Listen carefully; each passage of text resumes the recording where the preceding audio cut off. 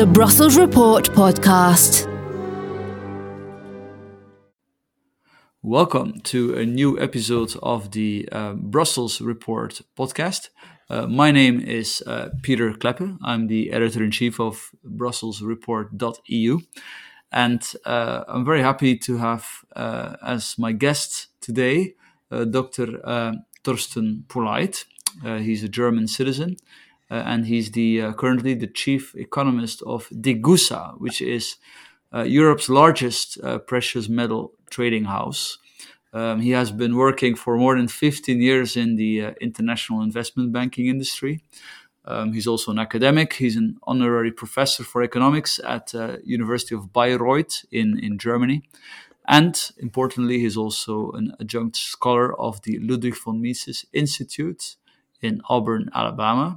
I would say the most well-known hub of Austrian economics, and the Ludwig von Mises Institute Deutschland.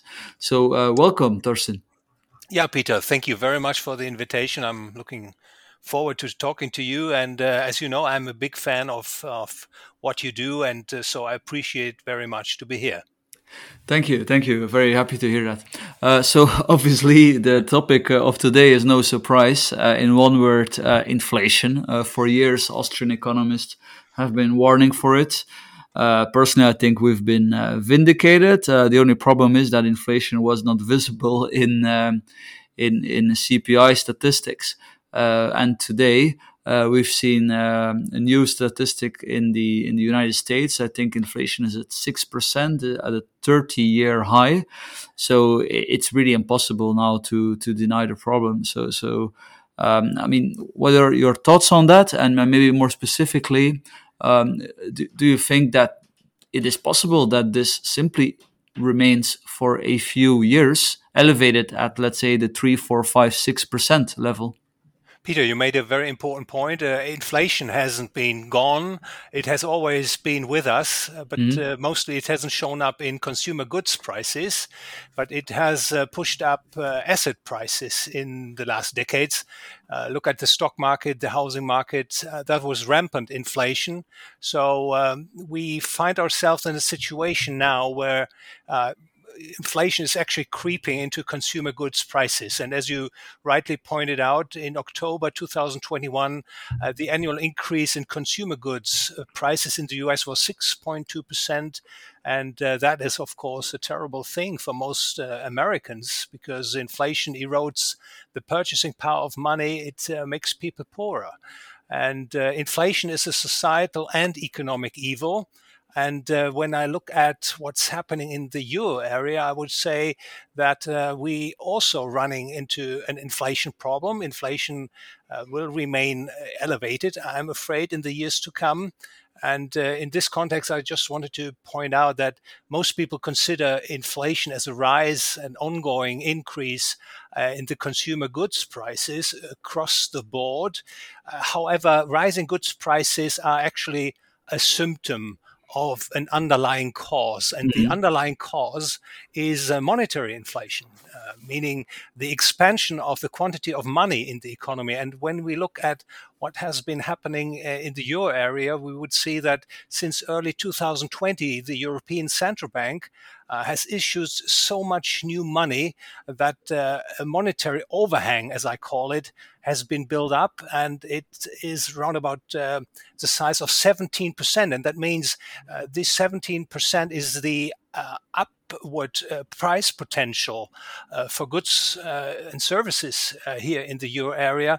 And so I think we are heading towards a regime in the coming 2 or 3 years where inflation of 4, 5, or even more percent are quite likely, I have to say. And so people should take that as a warning, because inflation will eat away the purchasing power of their lifetime savings, of their incomes. And isn't there a risk that people basically react to this, that they do not stand by idly losing 5% officially, probably a lot more in real terms, and start buying a lot more hard assets than before, which then in turn, drives up the CPI? Yeah, well, inflation is it's a very complex phenomenon, and it's actually a dangerous phenomenon. You are rightly pointing out that people will react to higher goods price inflations. For instance, they increasingly exchange their money against, let's say, stocks and houses, real estate, art, other commodities, and that, of course, could drive price inflation even higher.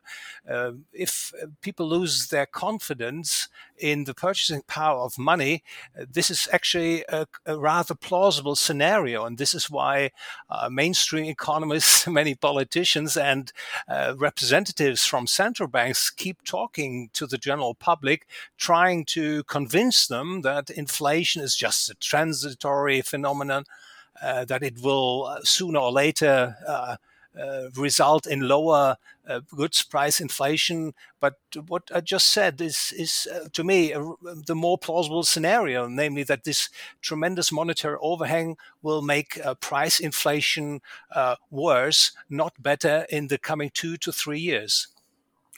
And you mentioned the ECB, which is of course 100% correct. They have been, inflating the money supply with all kinds of programs. Actually, with Brussels report, I'm coming out soon with an overview of all the, the monetary transfers and the fiscal transfers that are happening in the eurozone and at the EU level. So the ECB's programs are a big part of that.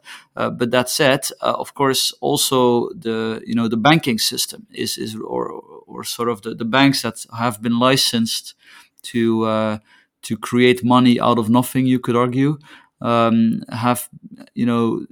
think, don't they have a responsibility also in the monetary growth that we've seen in the last few years?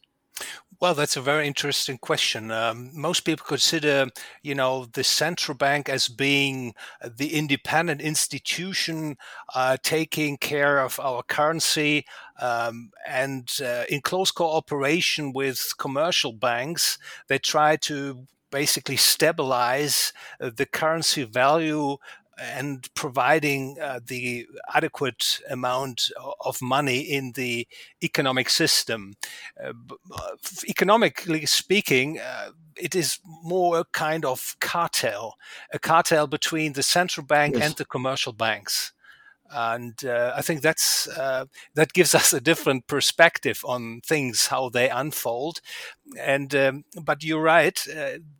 Commercial banks have a license to participate in the central bank's money production monopoly, so to speak. The central banks issues central bank money, and with central bank money, commercial banks can issue their own commercial bank money.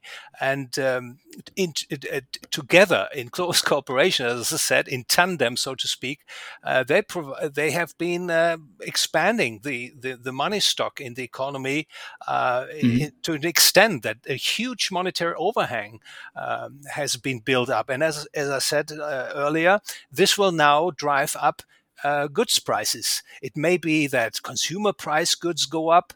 It may be that asset prices will increase strongly, namely stock prices, housing prices, etc., or a combination of both. But at the end of the day, the purchasing power of the euro will suffer. The purchasing power of the euro will go down. And to sort of measure let's say, the erosion of the purchasing power of the euro, and then of course we cannot really know where then the bubble will be visible. Would you say that M3 statistics are the right way or the right statistics to look at?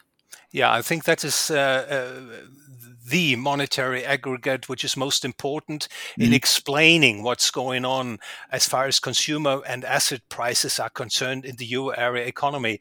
And as I said earlier, the monetary overhang, the money stock that has been built up, that hasn't shown up in higher prices, is currently around 17%, Mm-hmm. and the money stock is still growing at 7.4%. So I'm inclined to think that the monetary overhang keeps growing. And as I said, the inflation problem will become more severe, and people who would like to learn more about the inflationary implications, they have a good reason to take a closer look at what's happening with the money stock M3.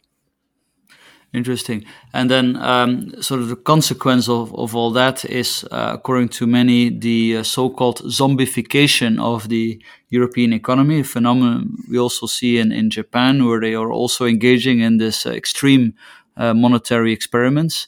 Now, I mean, the idea is that this is resulting from the fact that governments, they don't have to reform anymore. There's free money printed by the central banking cartel. And in the end, because there's no competitiveness reforms happening anymore, European companies cannot compete anymore, and you see companies just basically sort of surviving, but ultimately they're zombies. So that's the analysis, at least. I mean, to what extent do you agree with that? How severe is it? Because what we see in Europe, we still see startups, we still see real growth and real innovation, despite all. So what's your take on this? Yeah, I think this is also a very important aspect for growth and employment, the overall welfare in the euro area in the years to come. This zombification of the corporate sector. I think it's important to be aware that we live in a so-called fiat money system. That means, as we said earlier, that central banks, in close cooperation with commercial banks, increase the outstanding money supply through credit expansion. And this basically amounts to money creation out of thin air. I think you used that term earlier, Mm-hmm. and I like it a lot because it describes the reality of money production. New money is actually injected into the economy, not being backed by any savings, and the injection takes place in the credit market. And this artificially increased credit supply lowers the market interest rates below the level that would prevail had there not been such a credit injection. And the point here is that the artificially suppressed market interest rate induces people to consume more, to save less, and it encourages companies to invest more. The artificially lowered interest rate induces entrepreneurs to start investment projects which they wouldn't have started had the market interest rate not been artificially lowered. And so to speak, this is an built-in zombification of the economic system.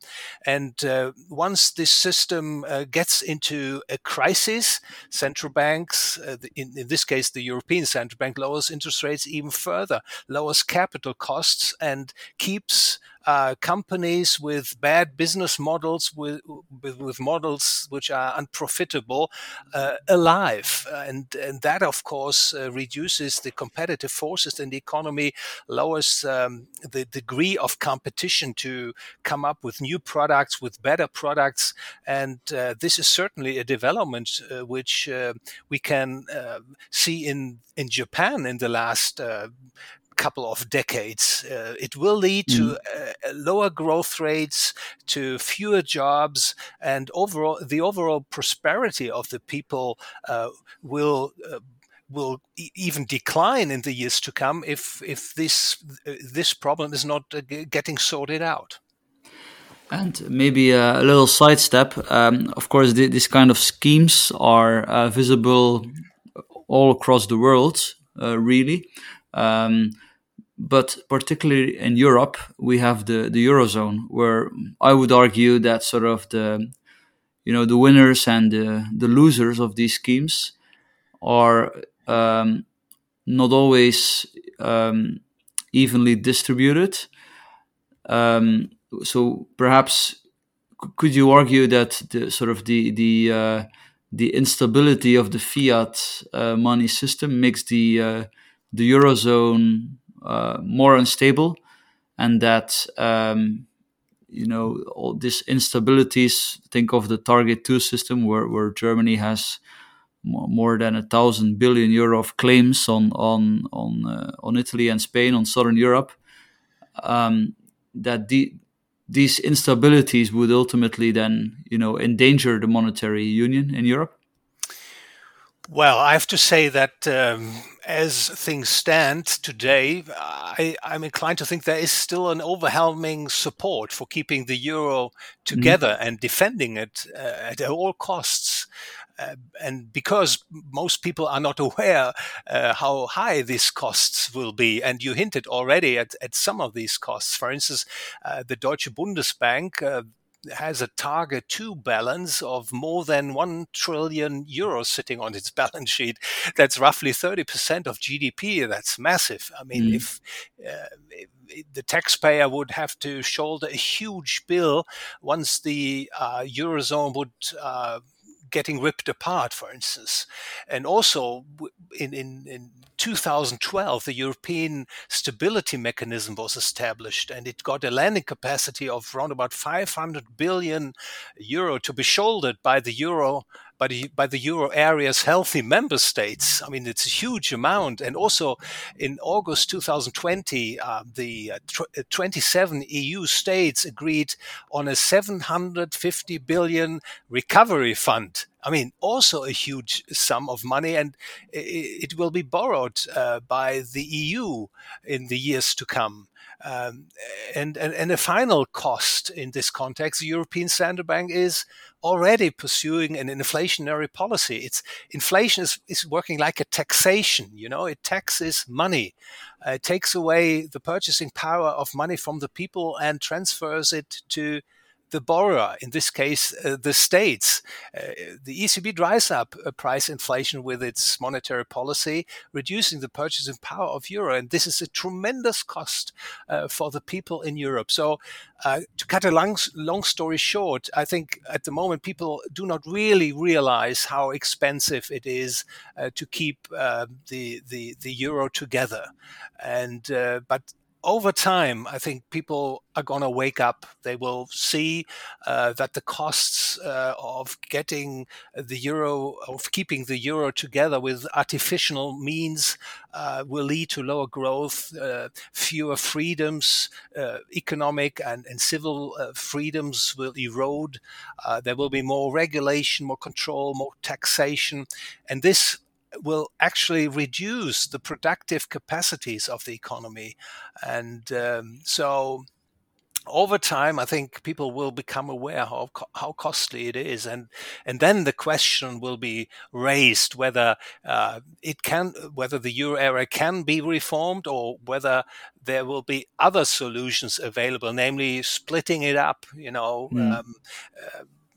adopting, let's say, a free market in money, giving people the freedom to use the euro as a means of exchange, or to opt for other alternative means of exchange like cryptocurrencies or gold or silver. We will see. But the setup of the euro area as it is today, I don't think it can survive as it is. Okay, interesting. And actually, on that, so perhaps people may say, well, you know what, I rather don't wait on politics. I'll take my fate in my own hands, and I'll buy some gold. I buy some physical silver to defend myself. I would say that doesn't really need a lot of explanation. Gold and silver have been serving for a few thousand years as a method for people to successfully at least keep their belongings, not become wealthy, but keep what they have. But then what's your thoughts on crypto, and specifically Bitcoin? Is the jury still out on that, or has it already proven to be a way to defend yourself against central bank madness, so to speak? Well, Peter, I'm very much in favor of the emergence of crypto units. I call All them right. crypto units rather than cryptocurrencies for certain reasons. I very welcome this development because it is what I call a competition of currencies. It is actually a process that is meant to bring better people, to bring better money to the people. Cryptos challenge the money production monopoly of the states.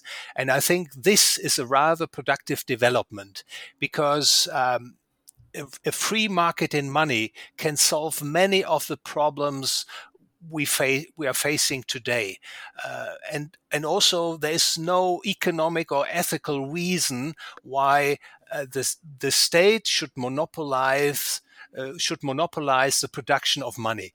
Uh, in contrast, there are lots of good reasons, economically and ethically justifiable reasons, why people should have the freedom to choose the kind of money they would like to use in their transactions for trading purposes, for saving purposes, etc.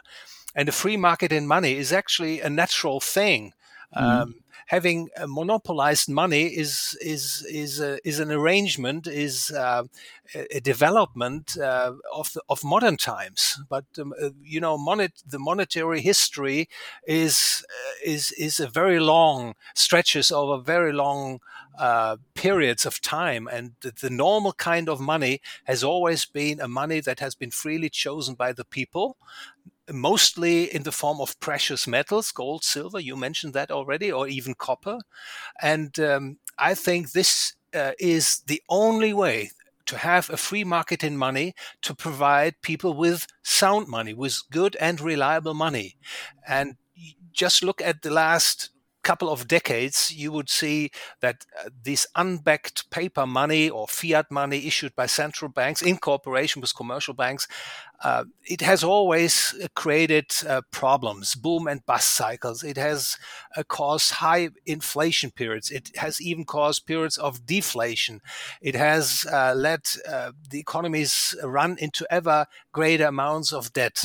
Other problems can be mentioned as well at this juncture, but I confine myself to just say the key uh, the key towards getting sound money is allowing a free market in money. And I think this is a concept which some regional states in the United States of America have already adopted. They have, for instance, uh, uh, done away with the VAT tax and the capital gain tax on gold, silver, and other precious metals in Texas, in Wyoming, in Idaho, in Arizona. They allow for a level playing field where people can, on a regional basis, use gold or silver coins as a means of exchange, or the dollar. And I think this is a wonderful concept. It needs to be broadened, and I think it will come at some point, and it will be recognized as a solution of our monetary problems we face today. Okay, and obviously that's all very sound and true. But then obviously there's a loser, and the loser is the government, because some suddenly, if this whole crypto revolution actually breaks through, they will see their I mean, a lot of the government financing is currently not coming from taxes or from debt, but from the ability to issue their own money. And if people no longer use that, then I mean, simply the spending capacity of governments dramatically shrinks. So, should we not expect the empire to strike back? Yeah, Peter, you're absolutely right. Of course, governments insist on their money production monopoly, and you can see the way they try to deal with the crypto units, like Bitcoin in particular. They want to discourage people from using it, and trying to put restriction on the trading of Bitcoin against other goods and services. Of course, this is a reaction one has to expect. As I said earlier, there is actually no economic or ethical reason why the government should be in control of our money. The only reason why the government has the monopoly of money is power. I mean, being the monopolist of money production makes you very powerful. And our governments have become so powerful, have become big and deep governments because they are the monopolists of money production, to the great disadvantage of the greater majority of the people. And of course, if there's a change in the monetary landscape, meaning alternative money candidates increasingly challenge government's money production monopoly, it will put a limit on government expansion. And in many countries, it will mean that the government will have to shrink going forward. And of course, many politicians and bureaucrats wouldn't like that. Mm-hmm. But I think, and that is important, I think, to note, it would be it would be favorable for the vast majority of the people if free market in money would succeed in taking the money production monopoly out of the hands of governments and their politicians. Yes, and you don't think that somehow they can ban it, or you think it's already going to be too late, it's going to be too big to ban it, or what's the... Well, what's the you know, I still remember 1989 when the Berlin Wall fell. Mm-hmm. My teachers at that time were saying, well, the former GDR, they will manage to keep on going for the next decades, and it's very unlikely that the wall would come crashing down. But a couple of days later, I saw it in the newspapers, and that was a watershed experience for me. Socialist regimes cannot survive. Sooner or later, they will fall apart, and a good idea in a free market has a tremendous power to change things. And once people realize that there is better money, that it is possible to have a sound currency, a money that doesn't lose its purchasing power over time, that cannot be increased at political expediency at any point in time, etc., people will do everything they can to get hold of it. And it will be a power struggle, no doubt, but in the end, I think the chances are there that we will get rid of this destructive scheme of the monopolization of money through governments. All right, back to today's world. So is it possible that we see a massive correction in asset prices in Europe, in the Eurozone? I'm thinking of stocks, real estate, bonds. Is that conceivable, or do you think it's anyhow possible to try to predict that? Well, it is. Is it conceivable? I would say certainly yes. The question is such a crash likely to happen? Well, I would say the probability of such a scenario is certainly not zero, but the probability might not be as high as most people think. Mm-hmm. And the reason is, once financial markets come crashing down, it's very likely that central bank will open up the monetary spigots and issue even more money at even lower interest rates. Inflation, the inflationary policy is considered to be the policy of the least evil of alternatives. And so we have seen that in early 2020, we have seen it in 2008, 2009, and even in 2000, 2001. Central banks increased the quantity of money in an effort to fend off a crisis. So I think as things stand, the risks for any investor, for any saver, is not that we gonna experience a sharp asset price deflation in the next 12 or 24 months, but that inflation is gonna rise and will destroy the purchasing power of the official currencies. Yes. In I think it was 10, 11, 12, 13, the Eurozone was in very bad weather. and then the Federal Reserve was organizing this dollar swap. So basically, they were pumping liquidity backed by the U.S. dollar to prop up the eurozone. I mean, there's some debates on how how important that was to save the eurozone, but I think it's sort of underreported. Now the thing is, it can happen again if eurozone politicians do not longer get along. Maybe the U.S. may once again bail out the eurozone, and then of course ultimately the U.S. can do that because it has the world reserve currency. So our paper money system is based on the US dollar. So Yeah. I mean, how sustainable is this position according to you? Is it conceivable that we see? You already, of course, mentioned Bitcoin and crypto, but is it conceivable to maybe have another fiat money issuer, China, taking over? Or is it conceivable that the US sort of collapse and that we go to a Bitcoin standard or a gold standard? Well, there are a lot of scenarios out there which have a certain probability. Let me say that in the land of the blind,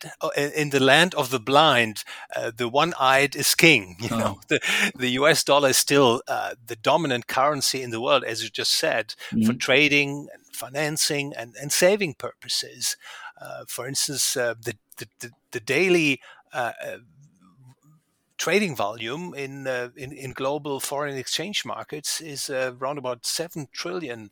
It's denominated in dollars, and the volume of dollar traded is nearly 3 times the trading volume of the euro, and 5 times the trading value of the Japanese yen. So still, like it or not, the US dollar, the greenback, is still the dominant currency, fiat currency in the world. But of course, it suffers from all the problems fiat money can and does suffer. It is inflationary. It causes boom and bust. It leads to an unsocial distribution of income and wealth, and it drives the economies into ever greater amounts of debt. But still, the world's monetary system depends on the greenback, and I don't see that the Japanese renminbi or the euro or the Japanese anytime soon could challenge that position. The danger is, I think, more that the global financial system becomes even more concentrated on the dollar, so that the dollar will become really the world fiat money, the world's single fiat money. And as you know, there are plans out there to merge the remaining national fiat currencies into one global currency, and that is, of course, a nightmare scenario. But Yes. it's actually, I would say, a natural evolution, as if the countries around the world don't get rid of fiat currencies. And that is, having said that, it's so important that we have this development in the market for crypto units, and also it is important to know that people basically relearn that there is fantastic, basically perfect money out there. And you mentioned it already. It's gold and silver. It has served as sound money for thousands of years, and there's no reason to think that it cannot serve as well in this modern digitalized economies which are evolving. Talking about gold, how would you see it being readopted, like after a crash, and then sort of everybody goes to gold in a natural instinct somehow, or after a political campaign? I mean, obviously not, but. Well, yeah. But just let me say that because I said gold is kind of perfect money. I love to say gold is mankind's base money. Gold has actually all the attributes that make for good money, that make for sound money. It is scarce, it is homogeneous, it's durable, it's divisible, it's transportable, it's mintable, and people love it. It's basically perfect money, and I'm not in favor of calling for a gold standard, in the sense that central banks should increase their gold reserves, and then the newly issued money should be gold backed. I'm not in favor of this kind of centralization, because once you agree to having a central bank which backs up its money issues with gold or silver or whatever, it won't take long, and the government is breathing down the neck of this kind of monetary system. What I'm in favor of is a free market in money. Peter, I would love to see that we all have the freedom to choose the kind of money we would like to use, be it the dollar, be it the euro, be it Bitcoin, or be it gold and silver. And then let the competition system decide which is the best money. And I think this is the way towards getting better money for the people, for providing for a more stable economic development, for more prosperity, for an even more intensive division of labor nationally and internationally. I think we need a free market in money. The people should decide which kind of money they prefer. I agree, of course. Now that's optimistic. So let's now act as a well-informed optimist, meaning a pessimist. What if the sort of internet revolution allows governments worldwide to fulfill their most dystopian projects, to control everyone, which then would sort of break the back of the crypto revolution? And then we would see what if we then see, let's say, a centralization, as you mentioned, of the remaining fiat currencies into one global currency? Then could that be perhaps the IMF special drawing rights? I mean, recently this was expanded, which was sort of already, you could argue, an embryonic global currency to some in some definition, or do you think that's all on the sidelines? We shouldn't worry too much about the SDR and these things. Well, Peter, it comes to mind. In 2018, I published a book. It was called in German "Mit Geld zur Weltherrschaft." It means the global currency plot. Maybe that's a good translation. And in that book, I tried to outline the underlying dynamics in this fiat money system on a global scale, and that it has a tendency for concentration. And at the end, there would be a single global fiat currency run by a global central bank, and I would call it a dystopian perspective. And I think it would be a very dangerous development, as you rightly point out, the digital central bank currencies, which should come to the markets, according to politicians and central banks, they would clearly speed up this process. And of course, the negative outcome would be a further concentration in money production among fewer and fewer central banks. Ultimately, you have just one single central bank left, and this would be, as I said, a kind of dystopian development, and we can only hope that it is not going to unfold. And again, this would mean perfect tyranny, and so we have to tell people, inform people about these developments, and point out that there is an alternative for them to getting hold of better money, and that is a free market in money. And this is basically, I think, the only thing you can do. You have to inform people about these developments, point out where it leads us to, and show them that there is an alternative. But of course, I don't know the future. At the moment, it doesn't look good. The governments expand at the at the expense of economic and civil liberties, Mm-hmm. helped by the instrumentalization of climate change and the coronavirus. But look at history, it has always been a fight between good and evil and freedom and unfreedom.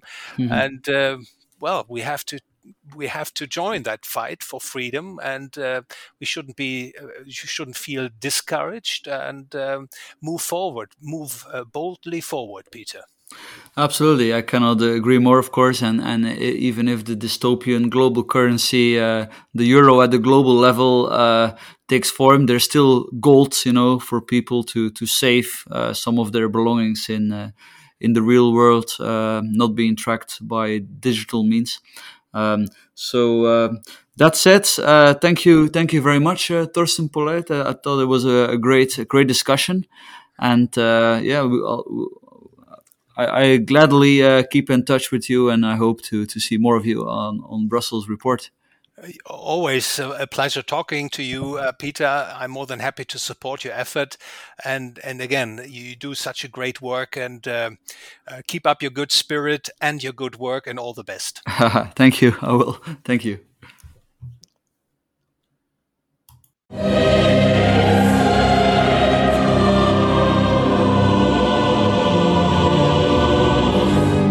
The Brussels Report podcast.